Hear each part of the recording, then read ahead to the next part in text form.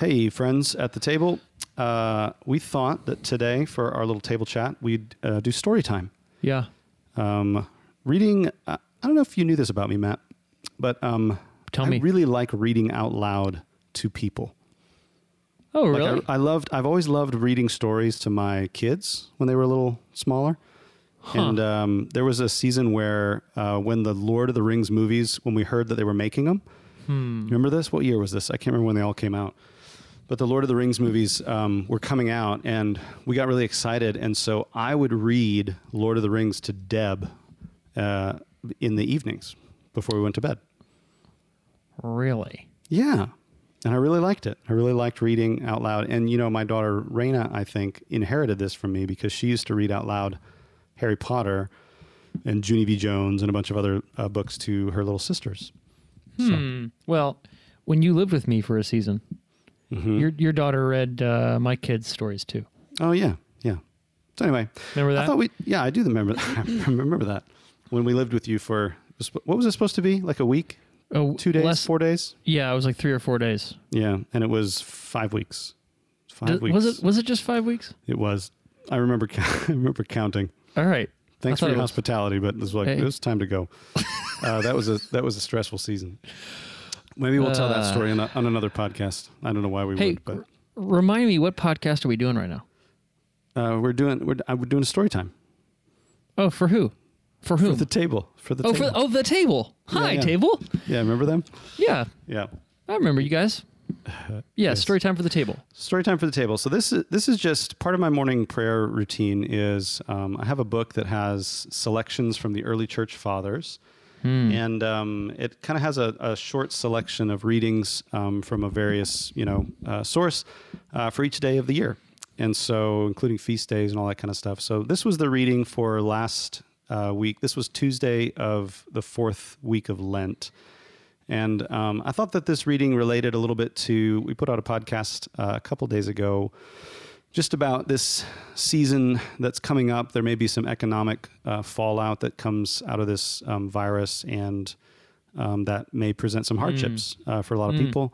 And so we were just trying to encourage, some sense of solidarity with each other as the church, and generosity to provide for one another if there are needs. Yes. And this is a reading. This kind of stuff is all over the church fathers. The early church fathers talked about this a lot. The generosity to the poor, providing for those who need, both inside and outside the church, was something they talked about quite a bit. It was one of the main signs of kind of true faith in their minds. So anyway, this was just an encouraging read for me. So I thought I'd read it for y'all. And we do like story time. It's like sermon time, I guess, because it's from a sermon from Leo the Great, who was the Bishop of Rome. And this is a reading from the year 461 AD. So here's the reading from Leo the Great. In the Gospel of John, the Lord says, "In this will all know that you are my disciples if you have love for each other." In a letter of the same apostle, we read, "Beloved, let us love one another, for love is from God. And everyone who loves is born of God and knows God. Whoever does not love does not know God, for God is love." The faithful should therefore enter into themselves and make a true judgment on their attitudes of mind and heart. If they find some store of love's fruit in their hearts, they must not doubt God's presence within them. If they would increase their capacity to receive so great a guest, they should practice greater generosity in doing good with persevering charity. If God is love, charity should know no limit, for God cannot be confined. Any time is the right time for works of charity, but these days of Lent provide a special encouragement. Those who want to be present at the Lord's Passover in holiness of mind and body should seek above all to win this grace, for charity contains all other virtues and covers a multitude of sins. As we prepare to celebrate that greatest of all mysteries by which the blood of Jesus Christ with our sins, let us first of all make ready the sacrificial offerings of works of mercy. In this way we shall give to those who have sinned against us what God in his goodness has already given to us. Let us now extend to the poor and those afflicted in different ways a more open-handed generosity, so that God may be thanked through many voices and the relief of the needy supported by our fasting. No act of devotion on the part of the faithful gives God more pleasure than that which is lavished on his poor. Where he finds charity with its loving concern, there he recognizes the reflection of his own fatherly care. In these acts of giving, do not fear a lack of means. A generous spirit is itself great wealth. There can be no shortage of material for generosity where it is Christ who feeds and Christ who is fed. In all this activity, there is present the hand of him who multiplies the bread by breaking it and increases it by giving it away. The giver of alms should be free from all anxiety and full of joy. Their gain will be greatest when they keep back least for themselves. The holy apostle Paul tells us, he who provides seed for the sower will also provide bread for eating. He will provide you with more seed and will increase the harvest of your goodness. In Christ Jesus our Lord, who lives and reigns with the Father and the Holy Spirit, forever and ever. Amen. Here endeth the reading, Matt. Yeah. Isn't that good? Yeah, man. What struck you about it that you wanted to share with us? I feel like what struck me, I think the whole thing was great, and I loved reading it just then. Everything, 100% of it.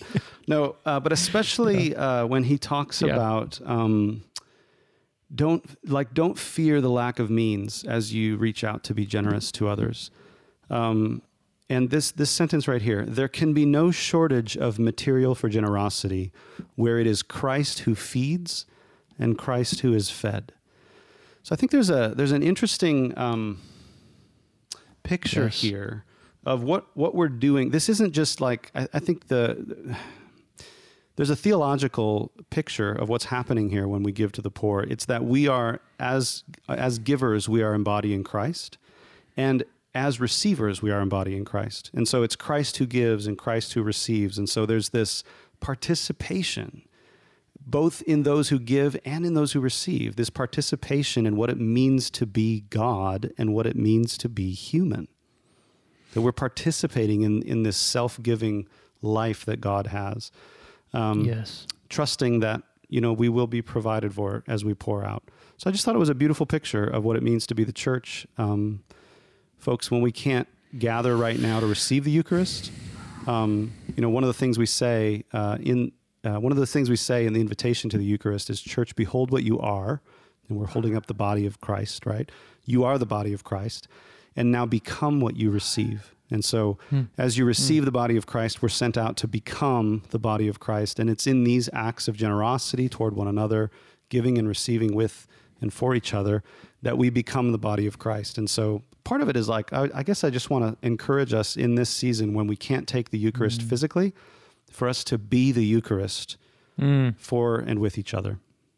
That includes people that you live with, and it also could include others, depending on what the needs are. So just another encouragement, I guess. Share your need and share your resource. This is how we participate in what it means to be the body of Christ together. So the generosity that Leo, can I call him Leo? That's, I think his friends call him Leo. All right. Well, if you're not a friend, you have to call him Leo the Great. I mean no disrespect, Leo. I think you're pretty great. Yeah. But one of the things he's trading off of here is that generosity is a mutual participation. Yes. It's not a benefactor, patron-benefactor relationship. Right. So there's reciprocity and mutuality. There's giving and receiving. There's, I would say, there's indwelling. Yes. And that's hard for us. Oh yeah. That's the first thing. This, and I'll say more about that in a second. The second thing is he links that to participation in the triune God. Yes. So that when we are generous with each other, we're being generous to Christ. Yes. And I think there's something that we can't quite wrap our heads around usually, that when we are entering into these mutually submitted, mutually generous giving and receiving relationships, that we are participating in Christ when we do that. Yes. That there is some metaphysical reality that we can't even comprehend. Yeah. And I'll just say, just to tie this down to what we do at the table, the process of sort of holding open space to listen to each other and God that we do and train in our DNA groups is being generous with each other. Yes. With our attention, our compassion, and our faith. Yes. Right? We're simultaneously like looking into people's eyes, lowering people through a roof, and calling people out of a boat. Like we're doing all these things together that train us to become the kind of people who can be generous with each other. Yes. Yeah. Yeah. And that's part of what he's saying here as well is like, he said there can be no shortage of material for generosity. And he's not just talking about your money, which, that's part and parcel of our life together. And sometimes, that is how we're going to be generous, but it's part of a whole life of generosity, which does include, opening myself to others and being present to their needs, and present to what it would mean to love them in this moment. Yeah. So anyway, there's a lot we could say about it, but it just struck me, one of the readings that I read this week, and I wanted to share it with you. Yeah. Thanks for sharing. Yes. It was great. Yes. And friends, blessings on the rest of your week. And may you find it possible to be generous with each other. I encourage you, take a risk of generosity today, whatever that might be. Put your phone down, pay attention to your children, reach out to neighbors to see if they're okay, whatever it might be, as long as you're practicing safe physical distancing. Take a risk and see if there isn't for you some sense of participation in the life of Christ as you practice generosity today. Yeah. All right. Amen. Amen. Talk to you later.